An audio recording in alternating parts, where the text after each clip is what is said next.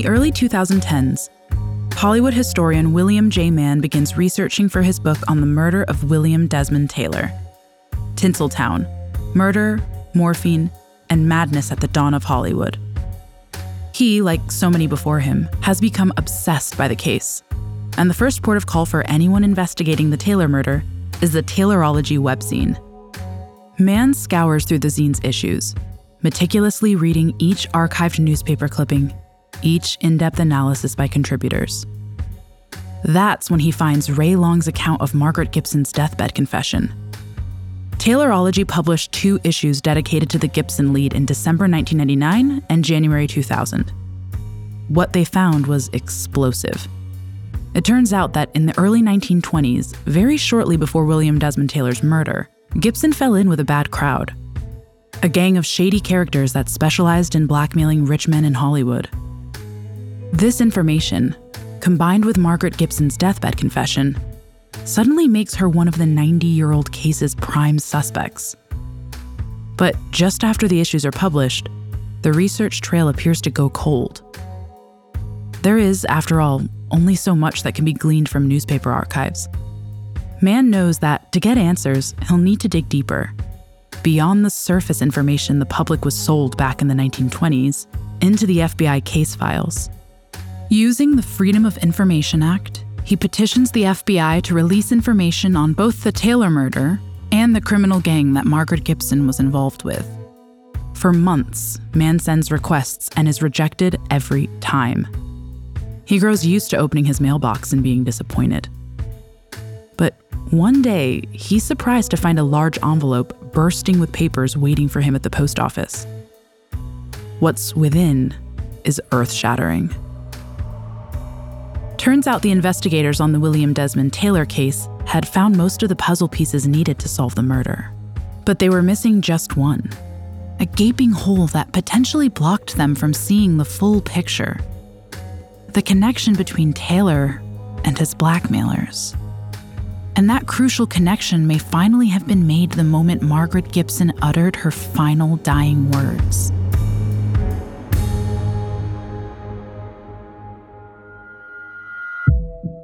At the moment of death, people often have an overwhelming need to get their biggest secrets off their chests. From murder, fake identities, illicit affairs, and even government cover-ups, this show dives deep into the world's most explosive deathbed confessions. This is the story of Margaret Gibson, of the words she spoke as she lay dying. It's the story of Hollywood's oldest cold case, and the people who made sure it was never solved. It's about the dirty side of 1920s Tinseltown. So close yet so far away from the cameras and champagne-soaked movie premieres, where dreams went to die and crime ruled the day. It's about anger and resentment, tragedy and conspiracy. A secret so big, it had the power to take down Hollywood. And the final confession that might finally put an end to the mystery of who killed William Desmond Taylor. I'm Estefania Hagman, and this is Deathbed Confessions.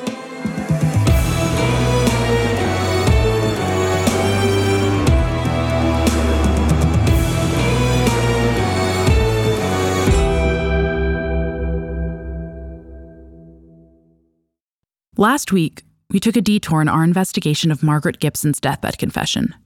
We followed Detective Edgar King as he chased down leads and desperately tried to find a connection between Mary Miles Minter, her mother, Charlotte Shelby, and the murder of William Desmond Taylor.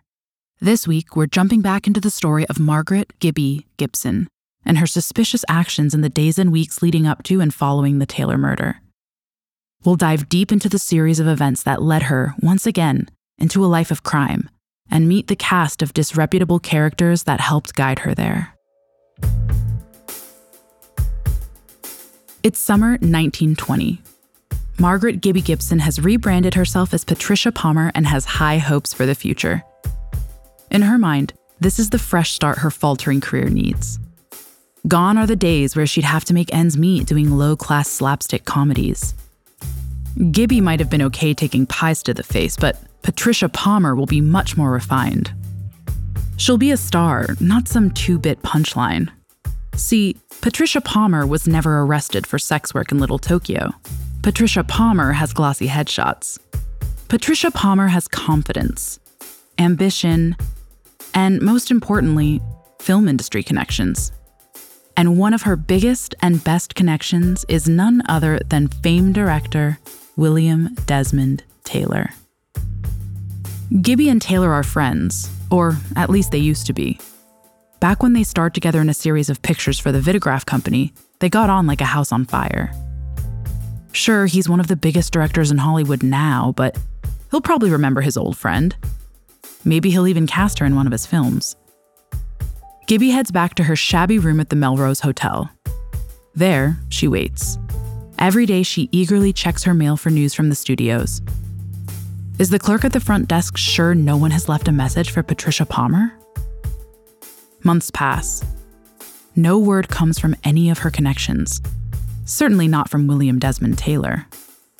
Finally, in the early winter of 1921, Gibby gets a role in a major picture called Greater Than Love. Gibby isn't the lead, but it's an important role nonetheless.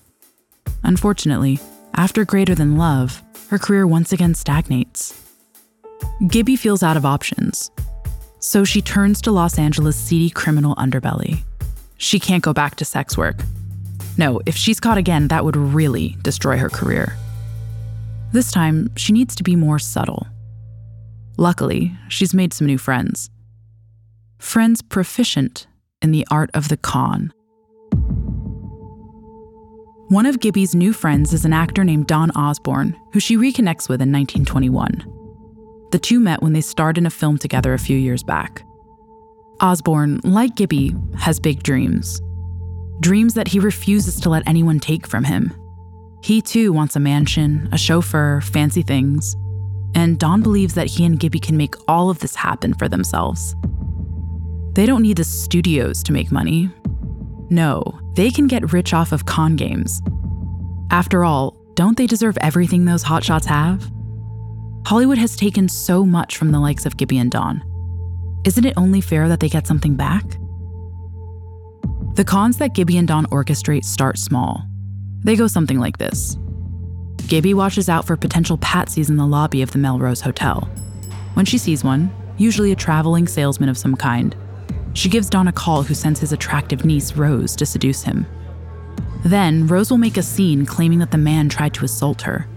That's when Don steps in pretending to be Rose's husband and threatening to call the police if the patsy doesn't pay up. After a bit of haggling, he'll write Osborne a check big enough to account for Rose's trauma, of course. A check which will be divided between Osborne, Rose, and Gibby, who's been watching the whole scene unfold from the lobby.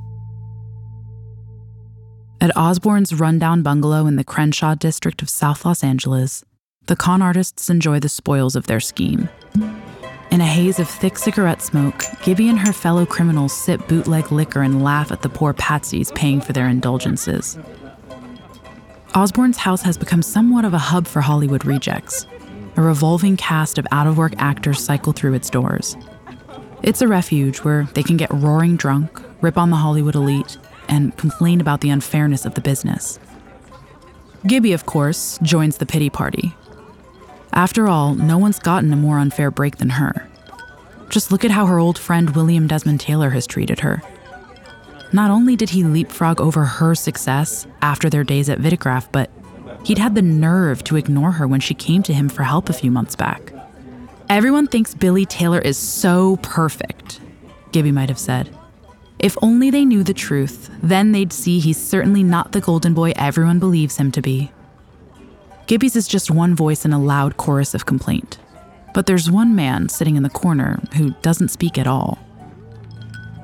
This guy stands out.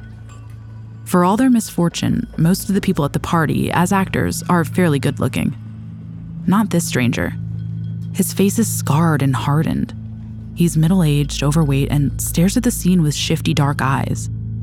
As he lifts his hand to take another sip of whiskey, a tattoo of a blue star can be seen on his left wrist. He looks like an archetypal film gangster, but the threatening vibes he gives off are very real. His name is Blackie Madsen. Osborne and Gibby only dabble in crime. It's a side hustle to help them along before their next big break. But Blackie is the real deal, a full-time criminal. And he has an idea that could make them a lot of money. Blackmail. Hollywood, after all, is a town filled with secrets. Secrets so explosive they could ruin careers. Whole studios, even. If they can find some dirt on a few bigwigs, they could blackmail them for thousands, tens of thousands, hell, millions of dollars. All they need to do is join forces. A blackmail gang is formed in the spring of 1921, involving Osborne, his niece Rose Putnam, Blackie Madsen, and Margaret Gibson. One of their first targets is a movie distributor that was having an illicit affair. Then, in the summer, they blackmail a man who is cheating on his taxes. It's all too easy. People in Hollywood are terrified of being involved in scandals. Their victims pay up before they even get a chance to finish their threats. Now, all they need to do is find more targets. The gang starts compiling a list of potential victims that Gibby most certainly helps with. After 10 years in the business, Gibby knows a lot of powerful men with things to hide. And one of the richest men she knows with skeletons in his closet is none other than William Desmond Taylor.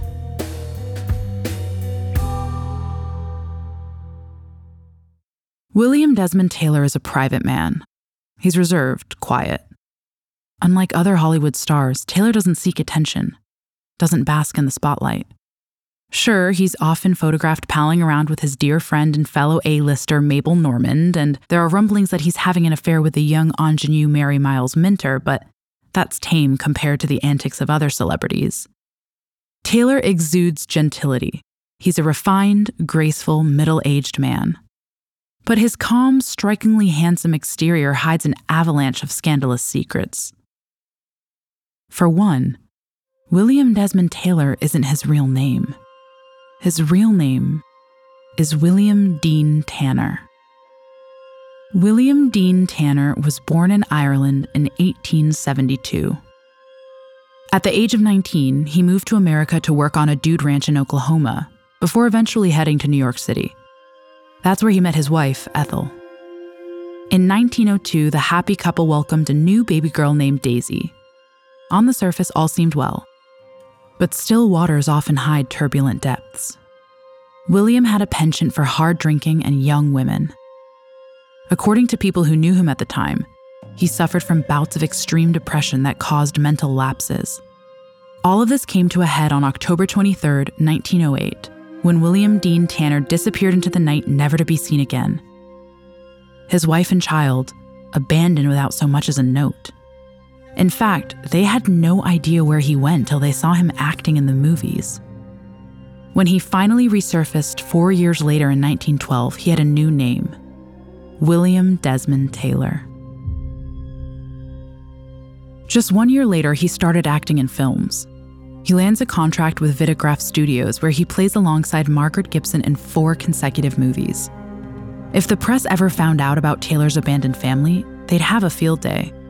It's the kind of thing that could destroy his career if it ever came to light. But incredibly, it's not the only life-ruining secret Taylor's hiding. In the winter of 1921, about 1 year before his murder, William Desmond Taylor begins spending time with a young man named George Hopkins. Thin, shy, with nervous eyes hidden behind thick glasses, George is a production manager for famous Players Lasky Studio. He's a whiz at creating dazzling special effects for films and has worked with Taylor in the past. But his visits to Taylor's home aren't just about business. You see, Taylor is, by all accounts, bisexual, and George Hopkins is his boyfriend. To give you some context, in the early 20th century, Hollywood largely turned a blind eye to homosexuality. Plenty of actors, actresses, and directors were closeted members of the queer community. It was something of an open secret within the industry.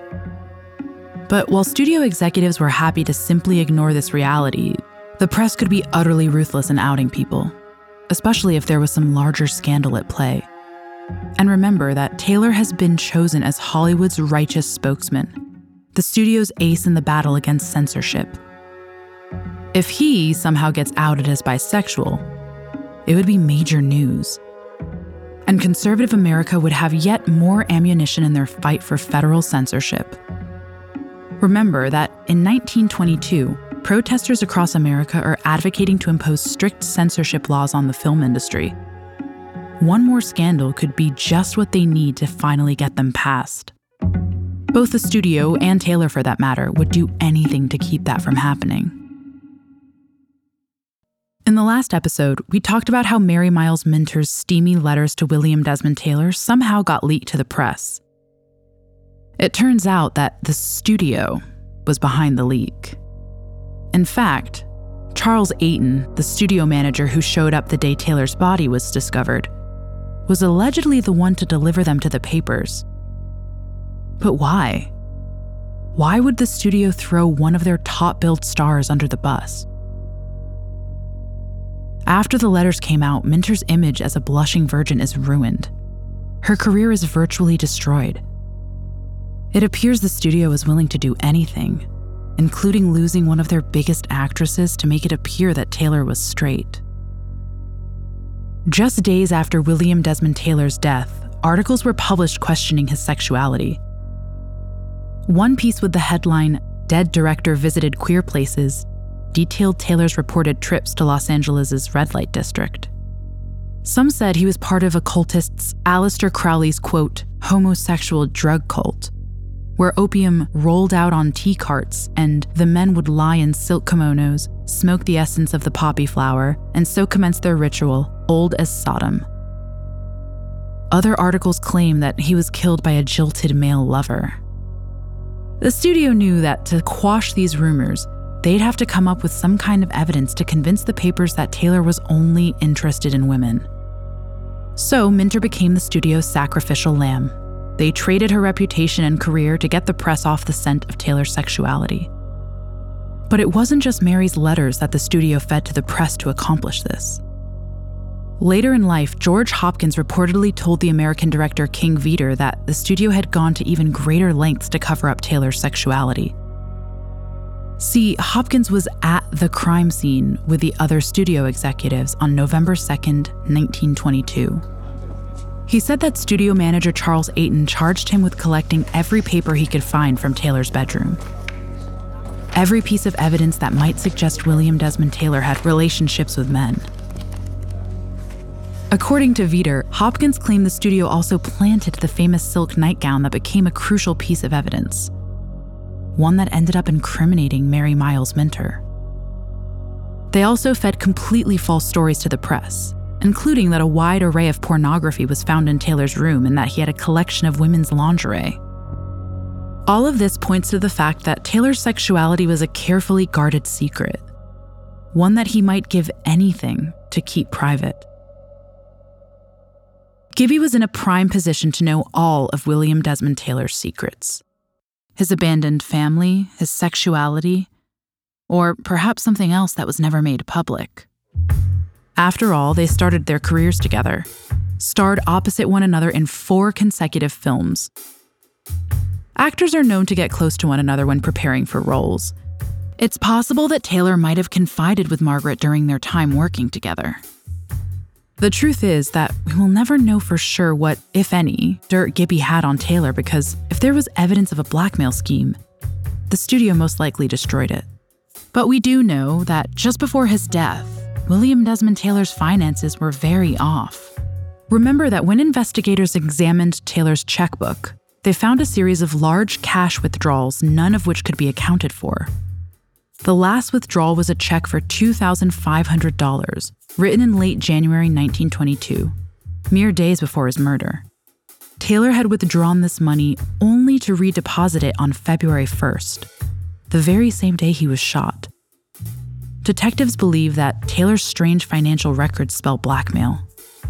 And Margaret Gibson was involved with a highly lucrative blackmail gang at the same exact time of the murder. Again, we don't know for sure, but it certainly looks pretty suspect. We also know that mere months after the murder, Margaret Gibson benefits from a series of very lucky breaks, all of which come directly from Taylor's studio, famous Players Lasky. In July 1922, Gibby lands a major role for the upcoming Famous Players Lasky film, The Cowboy and the Lady. She's starring opposite none other than the now faltering actress Mary Miles Minter. It's a major break for Gibby, the biggest role she's been offered since 1915 when she starred in The Coward. And it seemingly comes right out of the blue. Just before being cast in The Cowboy and the Lady, Gibby was doing low-class slapstick comedy shorts for Al Christie. In the business, working for Christie is seen as shameful. He's the man people go to at the tail end of their careers when they have no other options. Famous Players Lasky seldom hires actors from the Christie house. Plus, Margaret Gibson might have thought she was being slick when she changed her name to Patricia Palmer, but the studio knows all about her time as a sex worker in Little Tokyo. They were the ones who most likely bailed her out, remember? In the eyes of the film industry, Gibby has a lot of baggage. She's a 27-year-old slapstick comedy actress with a scandalous history. They have plenty of young, pretty women to choose from. They arrive by the busload every day. So why all of a sudden would they hire Margaret Gibson? You might think it was just one lucky break. But then, in the fall of 1922, Famous Players Lasky casts Gibby in yet another film. See, Gibby had already blown through all the money she made off The Cowboy and the Lady over the summer. By the fall, she's once again in dire financial straits. So she marches into the office of Jesse Lasky, the head producer at Famous Players and one of the founders of Paramount Pictures, and asks for another job. Lasky is one of the most powerful men in Hollywood. Usually, if some out-of-work actor came to him making demands, they'd be laughed right out of the building. But astonishingly, he gets Gibby a role. And he doesn't just put her in some side project. He casts her in one of the studio's major upcoming films, Mr. Billings Spends His Dime, starring opposite box office titan Walter Hyers. Gibby has been working tirelessly over the past decade to get a break like this, and every time she's had the door slammed in her face. Strange that just months after William Desmond Taylor's murder, those very same doors start opening for her. Either Gibby is the luckiest girl in the history of Hollywood, or the studio is trying to keep her happy for some reason. If Gibby was complicit in a blackmail plot against Taylor, one that ended in his murder, she might be feeling considerable guilt. Maybe she wants to go to the press or the police with the story, ask for some kind of plea deal for her cooperation. Or maybe she knows just how much the studio wants to keep the whole situation quiet and uses her knowledge as leverage to advance her career. Whatever the reason, it seems Margaret Gibson is now finally on the verge of achieving all her wildest dreams. But soon, all of those dreams will crumble right before her eyes. You see, Gibby is about to get greedy, and what she does next will put a definitive end to her big-time Hollywood career.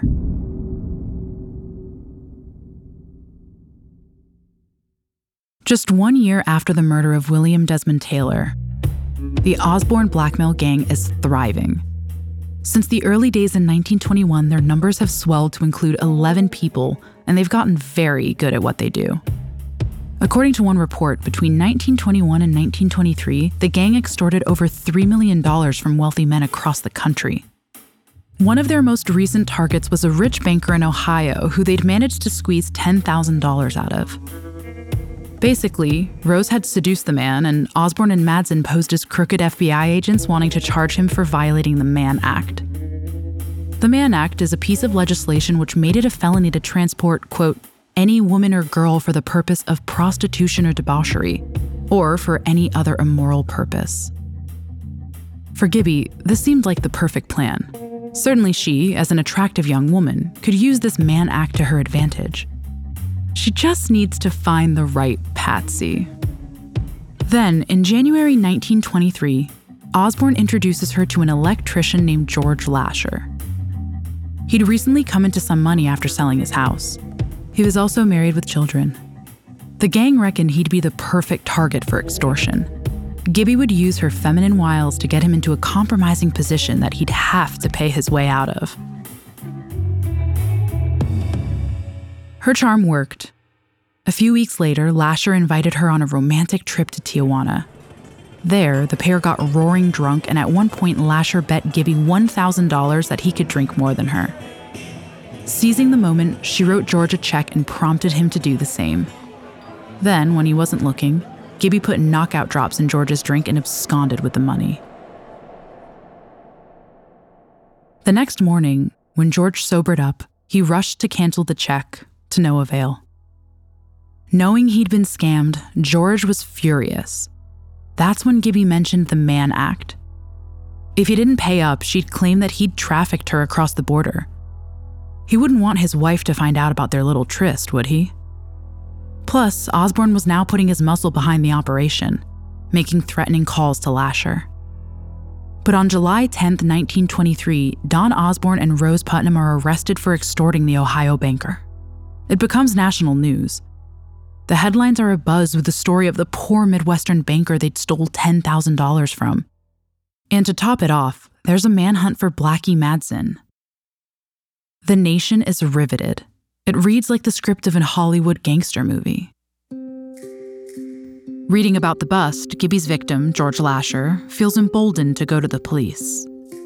After all, now that Osborne's in jail and Blackie's on the lam, there's no one left to threaten him.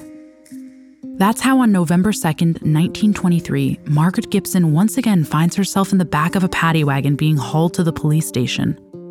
Things don't look good for her either. Her bail is set at $2,500, a figure which at one point she might have been able to cover, but definitely can't now. The FBI is hungry to take down the entire blackmail gang and plan to show Gibson no mercy in spite of the crocodile tears she exhibits at her arraignment. She now faces a $2,000 fine or a year's jail time. Since she can't even make bail, it looks like her punishment will be prison. But then, out of nowhere, famous players Lasky appears to come to her rescue. An anonymous benefactor pays her bail. It's widely assumed that said benefactor is someone from the studio. Then, once again, the studio apparently pays for superstar Hollywood lawyer Frank Dominguez to represent her. If you'll recall, Dominguez was also her lawyer back in 1917, when Gibby was tried for her time as a sex worker in Little Tokyo. Dominguez is famous players Lasky's legal bulldog. He's just defended comedian Fatty Arbuckle in one of the most widely publicized murder trials in American history. The studio deploys him when they need a legal matter to disappear fast. But that's not all the studio execs seem to do for Gibby. You see, this isn't some petty charge. Margaret Gibson is being tried for a federal crime. To get her off, they won't just need to schmooze some local politician. They'll need to pull some strings in Washington. Whatever they do, it works. In spite of the overwhelming evidence against her, Margaret Gibson is miraculously cleared of all charges on November 8, 1923. The question is, why would famous players Lasky go to so much trouble for a minor actress that wasn't even working for them at this point? Well, it turns out the FBI might have been getting very close to solving the mystery at the center of the William Desmond Taylor murder. A mystery that Margaret Gibson was smack dab in the middle of. Behind the scenes, the FBI are carefully investigating the Osborne blackmail gang. They have a hunch that this wasn't just an isolated incident. In fact, they believe that there could have been a whole slew of victims in Hollywood where the gang is based. The targets might be prominent film industry figures that are too embarrassed to come forward. They send Special Agent Leon Bone to Los Angeles to investigate further. According to Bone's report, one that was obtained by author William J. Mann, he finds that numerous prominent motion picture people fell victim to an organized group of blackmailers. All of this was happening, he finds, at the same time as the Fatty Arbuckle scandal.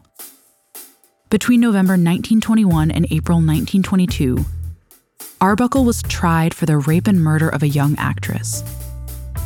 Hollywood was in major damage control mode, and Special Agent Bone asserts that motion picture people were dodging publicity of all kinds. The blackmailers took advantage of this period and were able to operate undetected.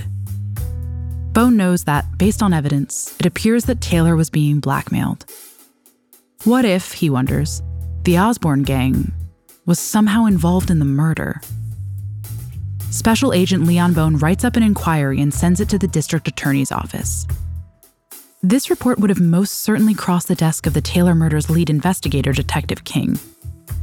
Last week, we discussed King's investigation of actress Mary Miles Minter and her mother, Charlotte Shelby. How he felt that District Attorney Thomas Woolwine and the executives at Famous Players Lasky were trying to protect them from suspicion. Well, it turns out that King might have been so focused on nailing Charlotte Shelby and her daughter that he disregards Agent Bone's report. King is blinded, you see, obsessed, absolutely certain that abusive stage mom Charlotte Shelby shot William Desmond Taylor with her .38 caliber revolver. This obsession will prove to be the investigation's downfall. For the most part, King willfully disregards compelling evidence that Taylor was being blackmailed. And, if he does see Special Agent Bone's inquiry, ignores the possible connection to the Osborne gang. But what makes King so absolutely certain that Charlotte Shelby is the killer?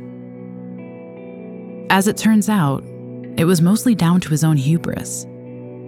Because as thrilling as that solution would be, there are gaping holes in the Charlotte Shelby theory.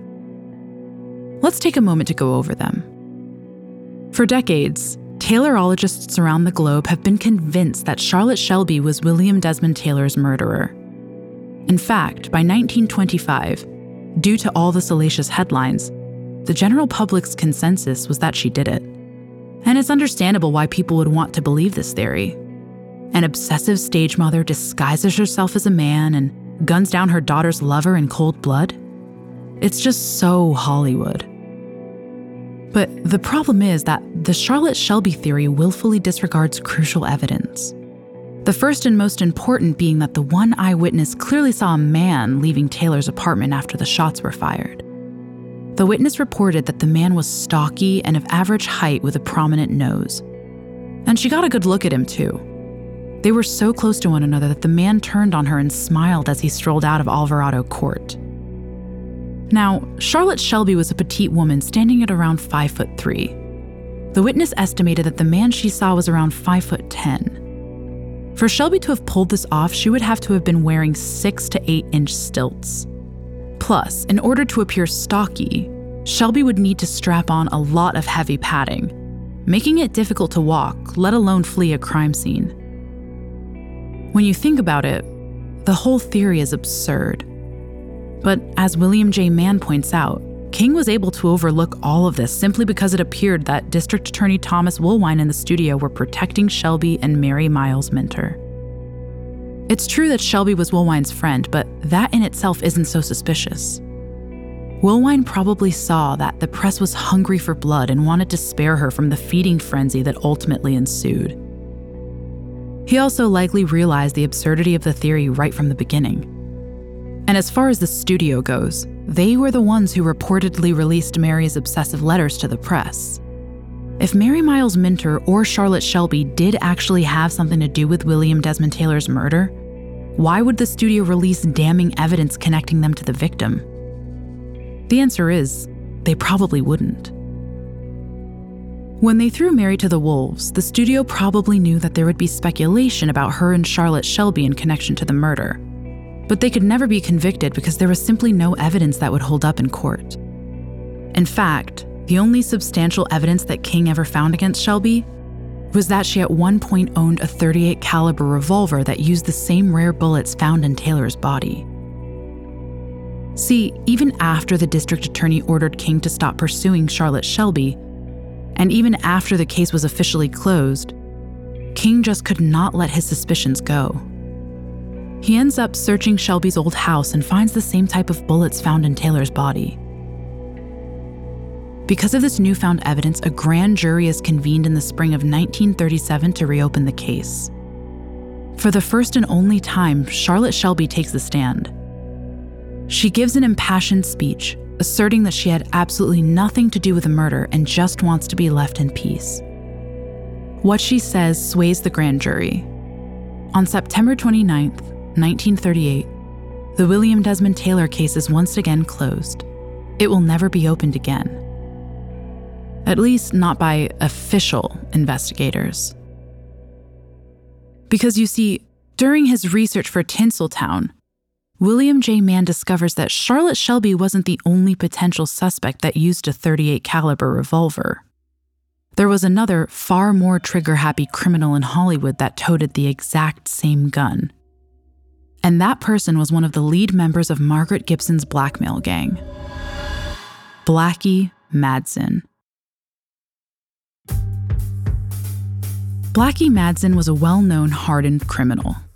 His co-conspirators, including Margaret Gibson, knew him as a cruel, unpredictable man that often lost his temper. This made him dangerous, especially since he always carried a gun with him, a vintage weapon he'd been issued during his stint fighting in the Spanish-American War in 1898. A .38 caliber revolver. So not only did Blackie carry the same type of weapon that killed Taylor, he also fit the description given by the eyewitness. If you recall, the witness described the man she saw leaving Taylor's apartment as looking like a motion picture gangster.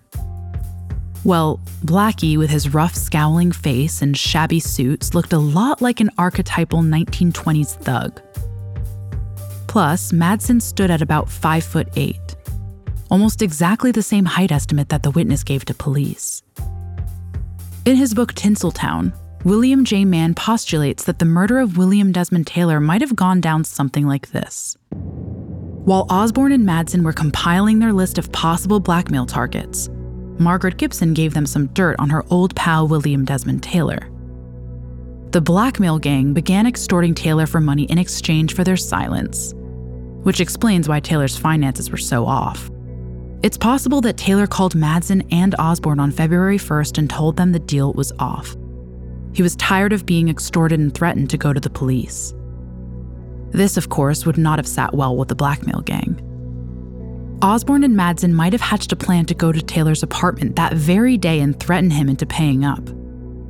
Blackie would brandish his gun and rattle off the usual warnings that the gang issued to victims who started getting wise.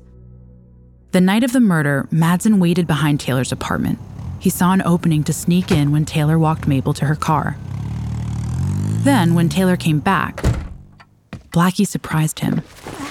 Instinctively, Taylor tried to defend himself. An altercation occurred and Blackie panicked and shot Taylor.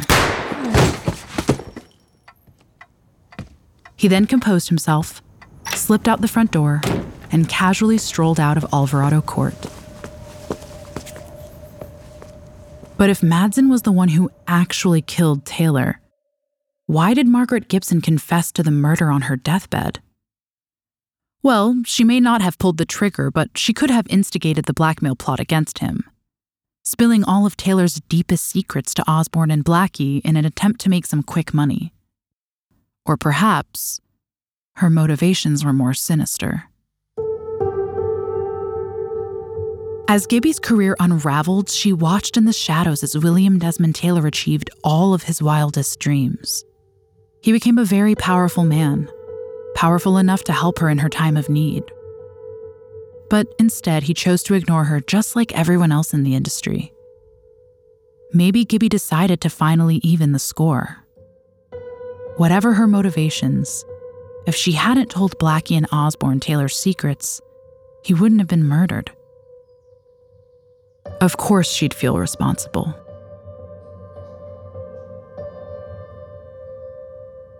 After her exoneration in 1923, Margaret Gibson never again appears in a famous Players Lasky film. She'd called in her last favor to Jesse Lasky, and she's probably just grateful not to be serving time in prison. Over the next decade, she gets a few bit parts, but around 1933, Gibby, now in her late 30s, meets her future husband, Elbert Lewis.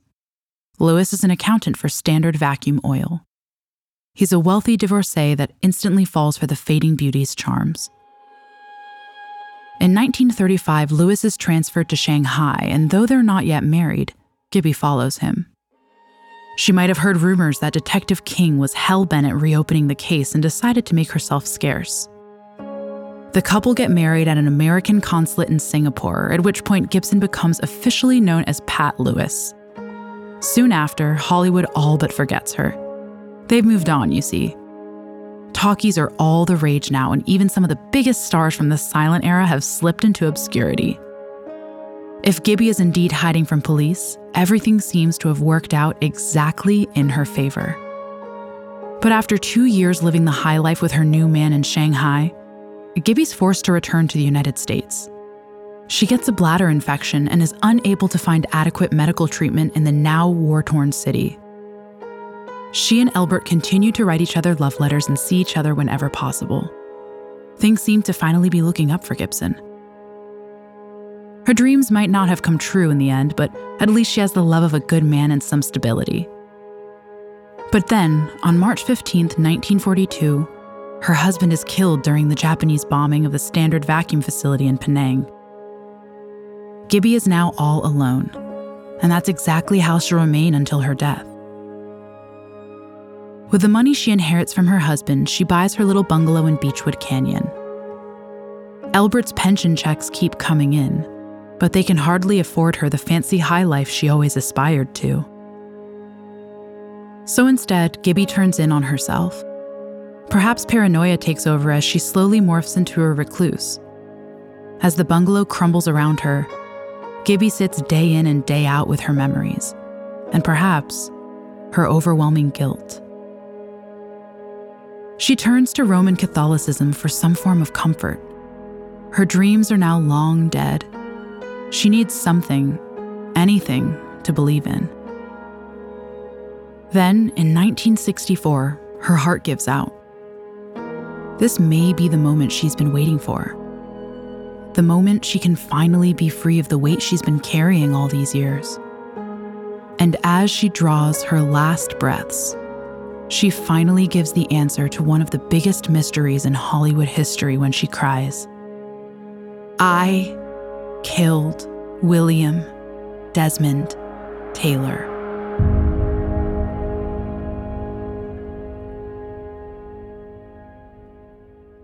Next week on Deathbed Confessions, we dive into the deathbed confession of convicted serial killer Otis Toole, a man who boasts of hundreds of murders, but is troubled by one crime above all others: the abduction and murder of 6-year-old Adam Walsh.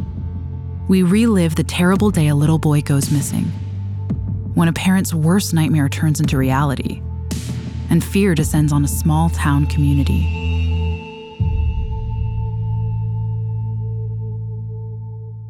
For more information on Margaret Gibson and the murder of William Desmond Taylor, amongst the many sources we used, we found Tinseltown, Murder, Morphine, and Madness at the Dawn of Hollywood by William J. Mann, A Cast of Killers by Sidney Kirkpatrick, and Bruce Long's Taylorology newsletter extremely helpful to our research.